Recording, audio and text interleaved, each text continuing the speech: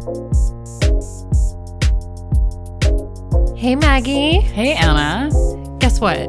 What? We have more Solo Fest here. We basically have the entire Solo Fest Yes, here. I yes. mean, the important ones anyway. So we're going to be talking to Elaine Gale, who wrote and is the single woman performer of her show One Good Egg, which she started here in Santa Barbara and, is now moving it around. She's doing it in New York. She's soon hopefully going to be doing it in LA. She's thinking of touring it. And we also have her associate director, Jan Ruskin, with us. very exciting. Let's get to it. Let's get to it. Hello, Anna. Hey, Maggie. How are you today? I'm doing well. It looks like you've brought some guests. I have brought more of our New York artists, our Santa Barbara Aren't we who hip? transplant and get to go do their work in New York. And again, like we had Annie and Risa on last week, this week we're going to be discussing One Good Egg, which was in the United Solo Festival for the first time.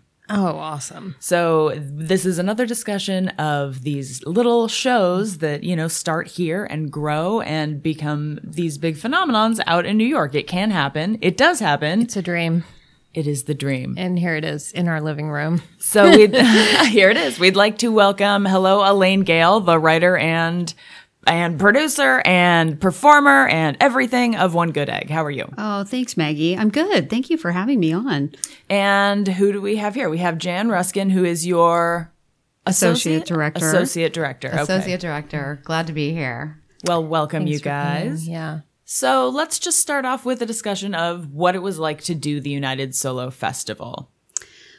Well, it did feel like a dream. I mean, actually, to go to New York and perform. And I was so excited about it. And it was so different. Just the energy of New York City being a part of the backdrop and the foundation of the show was something that I'd never experienced before. And just have that thrumming of Broadway, like a few streets over, it just felt so exciting. We were on 42nd Street. On Theater Row, and just all the logistics of, getting buzzed in and carrying your 400 suitcases with all your props and your stuff. And it was just so exciting. It was really thrilling.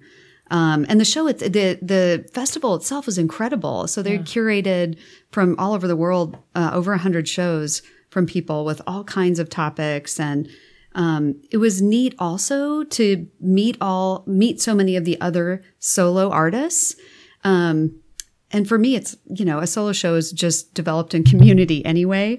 It's not, really solo. So, to have that feeling of, there's all these other artists out there in the world doing this and all their teams and all their people. And so it was really exciting. Nice. So describe your team? Who helped you along this journey in starting from, just the basic writing to this whole production? Well, the first person on board for this production was Julie Fischel. And she's a professor at UCSB in theater and dance. And she was my director. And she was amazing and just was incredible and just brought so much rigor to the process. And brought so much, she's hilarious. So, and I'm from Nebraska. She's from Indiana. So we called ourselves, Miss Nebraska and Miss Indiana and working on the show and going to New York. And she had lived in New York City for over 10 years. So she was really a veteran of the whole scene and really was a fantastic guide for me in helping me kind of learn the ins and outs. And what was so fun is about, a month or two into the process, we ended up, getting Jan on board as associate director. And Jan didn't go to New York with us, but her participation in this was incredible and essential. So it really felt like this wonderful female team. And then we had Tyler Kuntz, who's a graduate of UCSB, who was fantastic. And he was our stage manager and our sound designer. And he went to New York also. Great. So it felt like, Santa Barbara takes New York, takes a big bite out of that apple. So it was nice. Yeah. So Jan, what was your particular input on this project? What do you feel as though you put your fingers on? I put my fingers in and onto Elaine's heart and soul, I think. So when I came on board, Julie and Elaine were already working. And And then I was able to come in underneath. And as Julie started school, I was able to come in and do the associate director thing, take what she had already set, sort of as a structure, and then work with Elaine to kind of tease out those pieces of her heart and soul that needed to help thread it all together. We ran lines, we edited. And I think, Jan, we had a lot of fun with some through lines in the piece too, like Dorothy Gale, my little, my spirit sister from Kansas, and this whole idea of, bringing her throughout the show also. So we had a lot of fun in the rewrite process. And it was really great to augment Julie's direction and have just more people on board to help. For the listeners that aren't familiar with the piece, what is the piece about, just basically? Well, I would say One Good Egg is in a way, it's a midlife reckoning. And in a way, it's, looking at my life and just kind of trying to figure out when you don't get something that, when a dream doesn't come to fruition, then how do you negotiate your life? And how do you live with something that doesn't happen for you? So that's a big part of the show. There's, of course, a big theme of eggs in the show, a theme of fertility. And also, I used to call it One Good Egg a love story. So it's also really a story about my marriage. And, but it's also a story about love in terms of love for myself and self-love, and really kind of birthing that sovereign part of yourself that loves yourself and accepts yourself and accepts everything in your life and just welcomes everything. And the resilience of keeping that spirit of the life force that an egg embodies alive in your life, no matter what age you are, no matter what your circumstances are. I think that was something that we were all really present to, Julie and Tyler and I, that this was a personal piece. This isn't a redo of somebody else's, that everything had an origin in Elaine's life and in her emotional progression through a very interesting time. And having Tyler there, I actually was really sweet. And he kind of held a masculine space in a group of women, I think without even realizing it. He was an amazing team member. He's incredible. Everyone just was amazing. I felt so lucky to have all of us on board for fun. it. Yeah. There was so much fun and laughter and tears throughout the whole process. Well, my question is, when I first saw One Good Egg, I was blown away by it. But this was a couple of years ago now. And so how has it changed? How has it evolved in that time? Because when I first saw it, it was still a one-woman show, but it wasn't parceled out in the way that I think that you have changed the structure of it at this point. Right. So the production you saw was at Center Stage in 2017, I think. So since then, and under, with Julie's direction and her dramaturgical skill, we really went back to the script. So I love her allegiance to the script. And she talks about that all the time, just, that's really where everything has to start and end with is, what are the things that you're saying? And of course, staging and everything else and the lighting. But what does the script say? And what's the arc of the story? And how does the story develop? And what's the connective tissue, between all the pieces in the story? So we just went back to every single word in the script and every scene in the script. We cut scenes, we tightened things, we took whole scenes and made them into a sentence, and so the ligature of the piece is really tight now in a way that I find really satisfying as a writer. And I think for me, being a writer is my creative family of origin, not theater or performance. So I really came up through being a journalist at the LA Times and getting my MFA in creative writing. And so for me, that part of it was just like delicious and just so fun. And then we put a lot more comedy in it. We just strung more comedy and like more things through the whole entire thing. So the piece really feels like me in a way that I love. Where a little bit, I think before, because I was, more new to theater. So I've been doing storytelling and comedy and writing for a long time, but theater was new. It was very intimidating to me. And, I kind of felt a little bit like an outsider, an imposter or something. So I feel like maybe the first round I was trying to, do it the way theater would do it or something. Sure. And then this time it was like, oh, let's really tighten the story and make the voice really consistent and have it be really coming from this place of my spirit, if that makes sense, and my voice. So that's really strong now. Yeah, I mean, when we're talking about like these one-person shows, it really is in a way that's even more than like a show with a bunch of people telling a story. It is personal storytelling. And part of that character is you. It's not just the actions that you're describing. It's the way that you describe it. So I think that what really makes these pieces shine is when you can really marry that content to the character that you're presenting it with. Yeah, and I ended up kind of realizing that the show is a mashup of comedy, storytelling, and theater. So it really is a hybrid.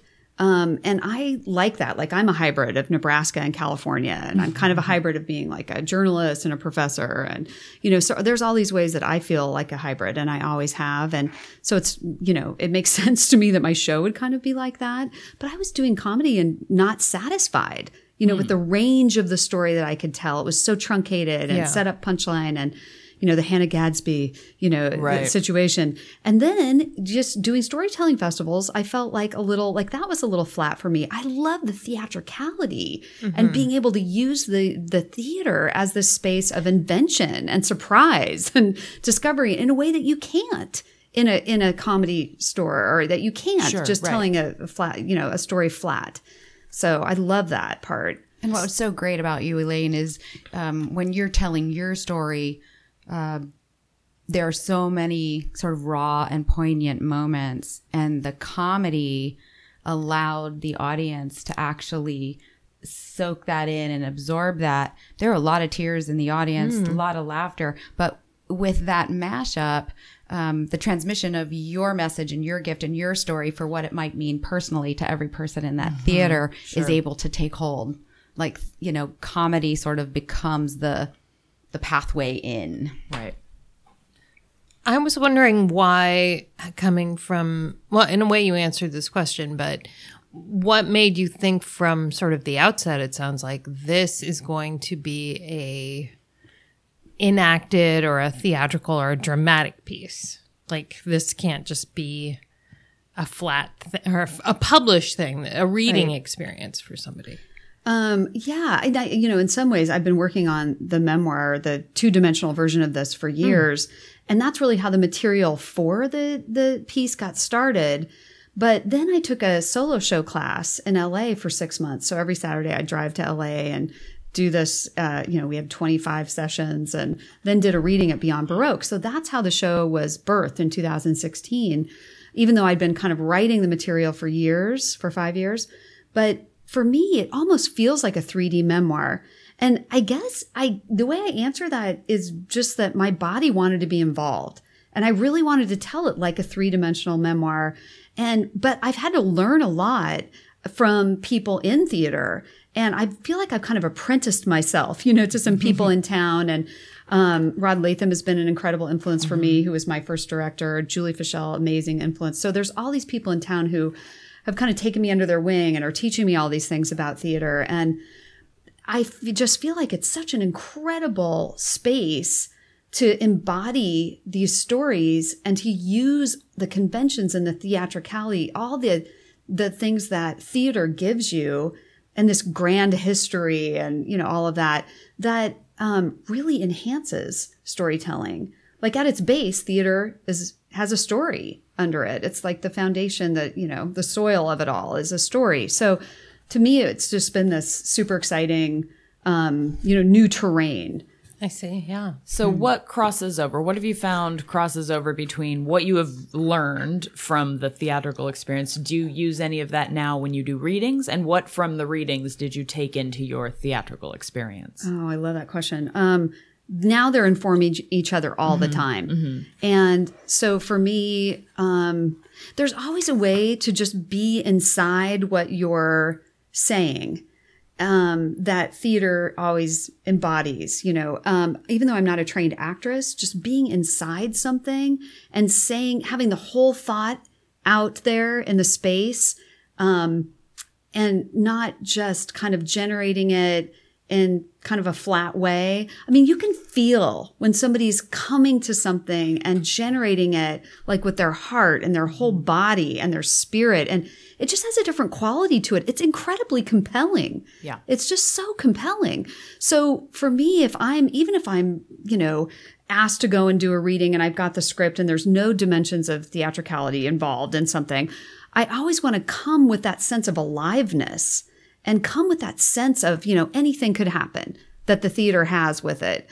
And I think it makes the space so thrilling. And I think also there's like a presence in theater that you just can't deny. I mean, it's really about presence in an age where presence is a incredible, valuable commodity. I mean, we're all on our phones, we're all walking into walls, we're all, like, what can I Netflix? What can I Google? What can I? So that sense of like, hey, I have your full attention. Your phone's in your purse. Like, I've got you. Like, that's incredible to me. And I think like, it just reminds me of, and I'm a nonfiction writer, so it always reminds me of, when you're sitting around a campfire and somebody's telling a story, and you're leaning in and everyone's eyes are wide. And, then they're like, oh, is that true? And, because it matters, because it moves us, because it somehow affects our own sense of our own humanity and what's possible in our own lives. Or there's some magic there that really influences me. And on the offset, to answer the other flip side, I think being a writer has really helped my theater toolbox, because the architecture of a story is something that I've been, kind of casing that joint for 20 years or more. And just looking at like, well, what makes something interesting and, detail and, just how do you write something where it feels alive? And there's a couple times, translating from the page to the stage and back is really quite something. And that's something I've also engaged in. Like, even in this latest round, Jan and I would sit there and I would say something and I'd be like, oh, that's not actually how I'd say it. That feels a little too literary. Mm-hmm. That's not how it would come out of my mouth. Right. It sounds weird. Yeah. It sounds wrong. Yeah. That mouth feel isn't there for me. And then we'd rewrite it. Like, well, and she'd say, like, how'd you say it? Just say it to me like, how'd you say this? Like, you're telling me this, as a friend, over a glass of wine. So sure. Yeah. And I think we've had this conversation. There's definitely plays that are really better read than they are, meant to be performed. Experienced, And so, it's an interesting thing to play with when you start as, this is going to be a piece of literature, and then we have to change it for the stage, and it's a completely different type of language use. Yeah. Totally. Yeah. I think, you and I both saw Pride and Prejudice recently, and I was thinking about that. I just read your article, which I like. Thank you. Very much. And I was thinking about how that author, Kate Hamill, was able to translate some moments that are very literary. I mean, Pride and Prejudice is... Yeah. It's a novel. So it is a novel. And it doesn't just jump into dramatic treatment at all, I don't think. No. There's a lot of like sitting in rooms. Yeah, there's a lot of sitting in rooms and talking and ruminating. Talking. Nice. And then there are just some ways she consolidated like a whole bunch of narrative effectively into a gesture the gesture. And there I was thinking, gosh, it's so much material, a novel down to a, 120 minute, performance. And then I was thinking about one person shows and how they have their own kind of methods and challenges to enliven the subject, even if it didn't come from pre-existing sort of literary material. It's like, just how do you enliven without another actor there? Right. That was a really interesting challenge. And I think that's the creative challenge of the one person show. Who do you interact with? And I think, Elaine, for you getting to be in the theater, you got to have props that became your ensemble. The other actor in a way. Oh, definitely. And there's the props were amazing. So Benoni Cortez in town helped us with some props and created this amazing egg hat that I'm fully in love with. And all kinds of props. And, it was so fun thinking about that too. Like, how do you physicalize some of this? And as a comedian, I think about that. How can I physicalize things? But it's also the sound cues, like being able to use sound, like you have the canvas of sound. We had 70 sound cues. Thank you, Tyler. And it's so fun to punctuate and animate things and underscore things. And that becomes a whole, character in the show. The thing about United Solo is because it's such a basic light board, we did not have, lighting wasn't really a character in the show. Right. And, at Center Stage, it can be a character, and in a lot of theaters it can. So the lighting wasn't in this show, but the sound cues were so strong that I felt like that was also a really great way. And, I do some dancing. There's some audience invitation things. There's some other things to, kind of keep that energy going. So there's this balance of animating the word, but then also relying on the word, letting the word be your net, your safety net. Elaine is just, an exquisite writer and very visual in her writing anyway. So to find this balance of letting gesture and show come together with the word as good as it is. And I also have to say, I love, this is a shout out to Julie. So Julie went to Juilliard, and she just is such an accomplished, amazing actress herself. And the things that she was able to teach me was amazing. Just about, just sometimes how simple can be the hardest to do. There'd be times where in a really kind of sad scene or something that was really intense, like where sometimes I look like I'm about to take off like a bird. I have so many gestures. And, she would be like, no, let's try that with nothing. Yeah. Just with nothing, just your voice. And so the kind of direction and ability that she was able to give me for range, sometimes just making it more simple was incredibly effective. Julie Fischel and nuance. Just, yes. Amazing. Masterclass. Yeah. Right there. Yeah. Pulling it back. Yeah. Yeah. Well, it's a delicate balance, right? You have to know when to hit the gas pedal and when to. Right. And you can't do any of that until you get it up on its feet. That's true. Right? It's one thing to sit there in a room and do, be in the writer's room and work it.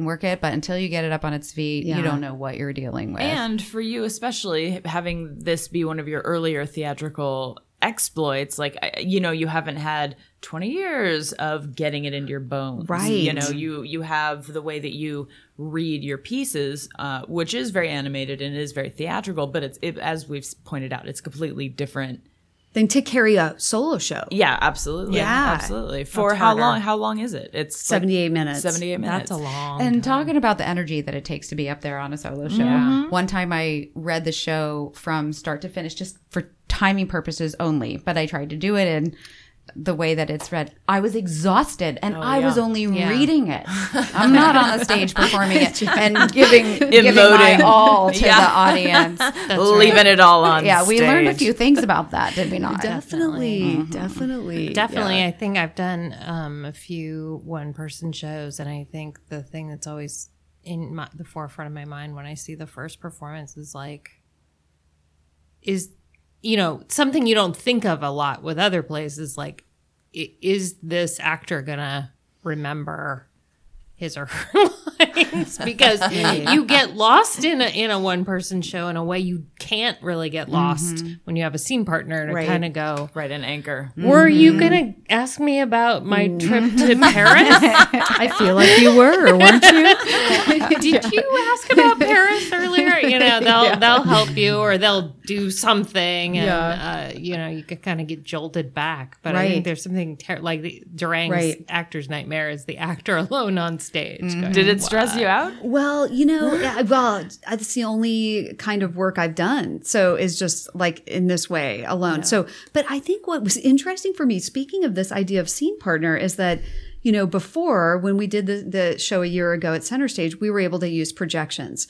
So, we had maybe 40 or so, projections that were big, like 10 by 10 above my head.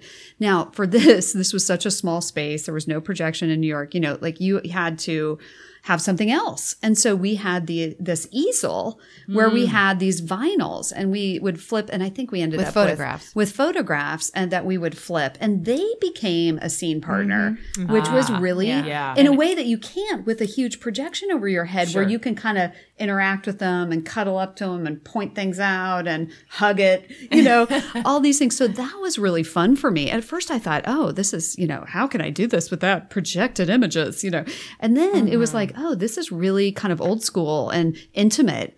And just the physicality of it was really fun. I had a pointer, so I'd like point things out and, it ended up just being a blast. Those gestures became your scene partner. Yeah. So that was really fun. And, before it was actually perfect because before I went to New York at the Riviera here in town, there was the documentaries of Gilda Radner and Joan Jett. Right. And so I watched both of those and, I ended up putting all the greatest hits of Joan Jett on my iPhone. And that's what I would listen to like before I went out. Yes. Just getting that like spirit of punk rock and getting the spirit of these amazing women. And just getting that spirit of, it's almost like if you stand up in public, and I know this because I'm a public speaking professor, that it's like this terrifying feeling in your body, like you could die, before you go out. And you have to like talk yourself out of that. Like, Oh, yeah. And so I was like, I found Joan Jett to be the perfect kind of penetrating, Rich. rich, punk rock musicality to get me out there. So that's what I was doing before the show. Yeah. I love that. Just I love throw that. that in. Yeah. So I took the Santa energy. Barbara. If So I only took we Santa could Barbara with cut me. to some Joan Jett right now. David always knows all the songs. I feel like bet- David could I do bet it. You know I a know couple it. Joan Jett songs. Do for you us. want to touch me? Do you want to touch me there? I hate myself for loving you. Anyway, I can't sing. Singing. It's not One Good Egg the musical. So maybe I should just quit while I'm ahead there. Not Maybe yet. that's I was going to say, maybe that's the next iteration of this. Right. So yeah. where do No you limits. see this going in the future? Is this like, we've done it, it's done? Do you want to keep going with it or change it more? Or are you going to move on to something else? Good segue, Maggie. That's great. Well, yeah, it felt really creatively so satisfying this time. Like the egg was baked. It felt great. But I think, people have been very excited about the show. So there's some interest in the show and some strong interest in taking it on tour. And also, we're talking to a producer now about having the show go to Los Angeles and have a run in LA. Oh, great. And then also I am completely compelled I have a 250-page manuscript, for this that I'm going to finish in the next 6 months. And I'd like to get that as a book out in the world, also Great. the memoir version. So kind of going back to my interesting. creative origins there. But Wow. Awesome. Well, we get to hear some of this, right? So Yes, we would definitely love to hear So should we just a little taste. Sure. A little taste. have a bite of taste egg. of Just egg. have just a little. a Yeah. little egg salad. do a little scramble. scramble? We'll take a little moment. Okay, and we will take a transition. quick break and then we will hear some of Elaine Gale reading One Good Egg.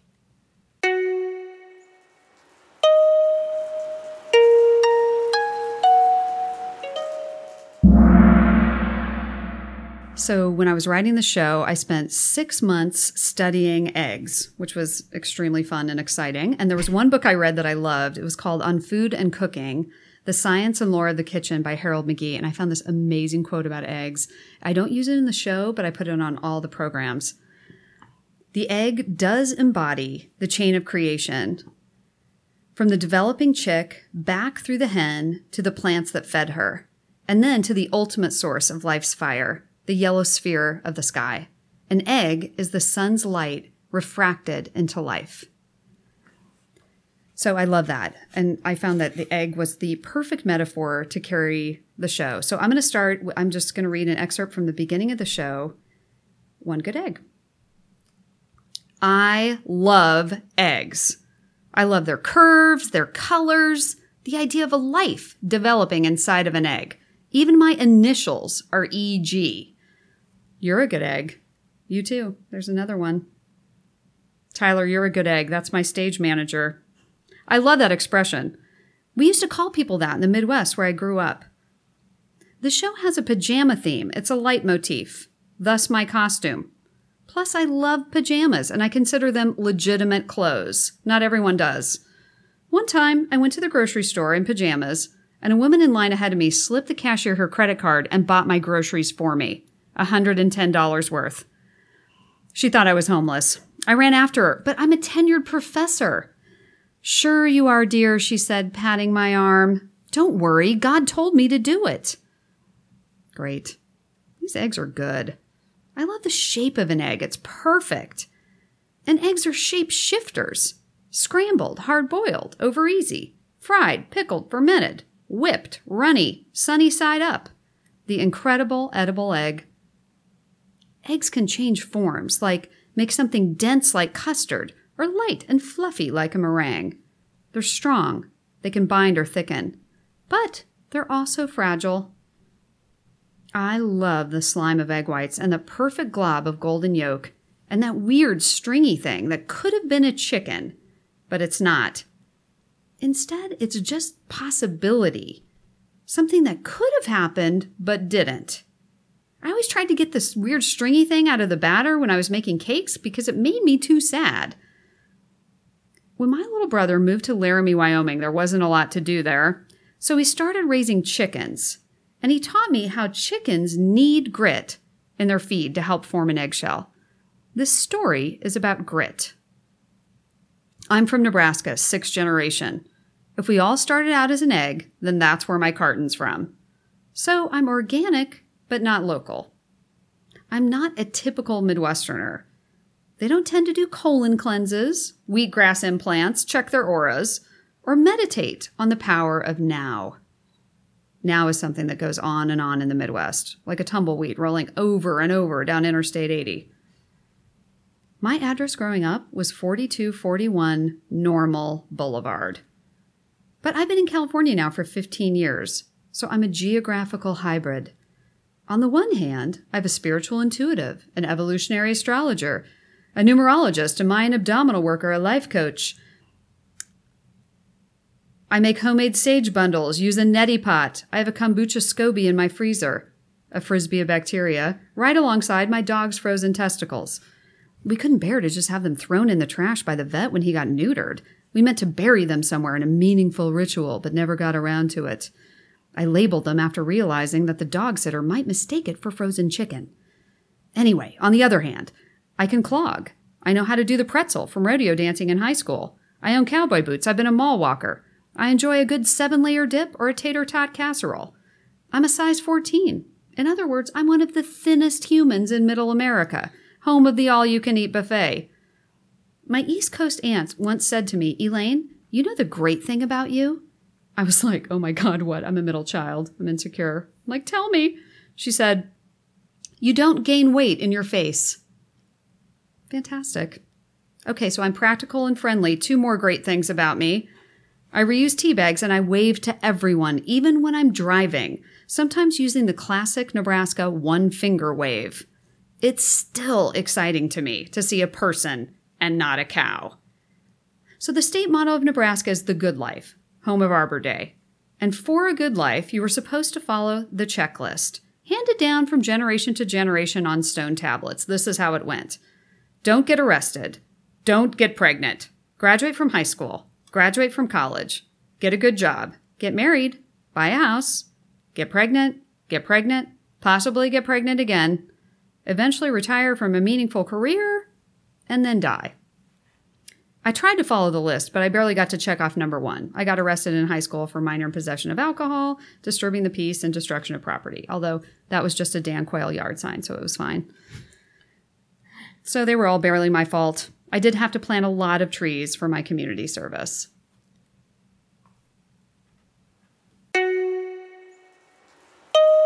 And that concludes all of our United Solo Fest artists. It's great that we got 2 shows in this year. That's fantastic. Everyone should keep writing, keep writing, producing, keep writing out there. Keep going to New York. And thanks to our producer here, David Paris. And thanks to Miles Austin for our fun music and sound effects. Yeah, look for our links to Villiers Jets, our sponsor, on our website. And And all of the information about One Good Egg and Elaine Gale's show and where it will be popping up all over the country will be on our website as well. Thanks, Maggie. Thanks, Anna. Bye-bye. Bye.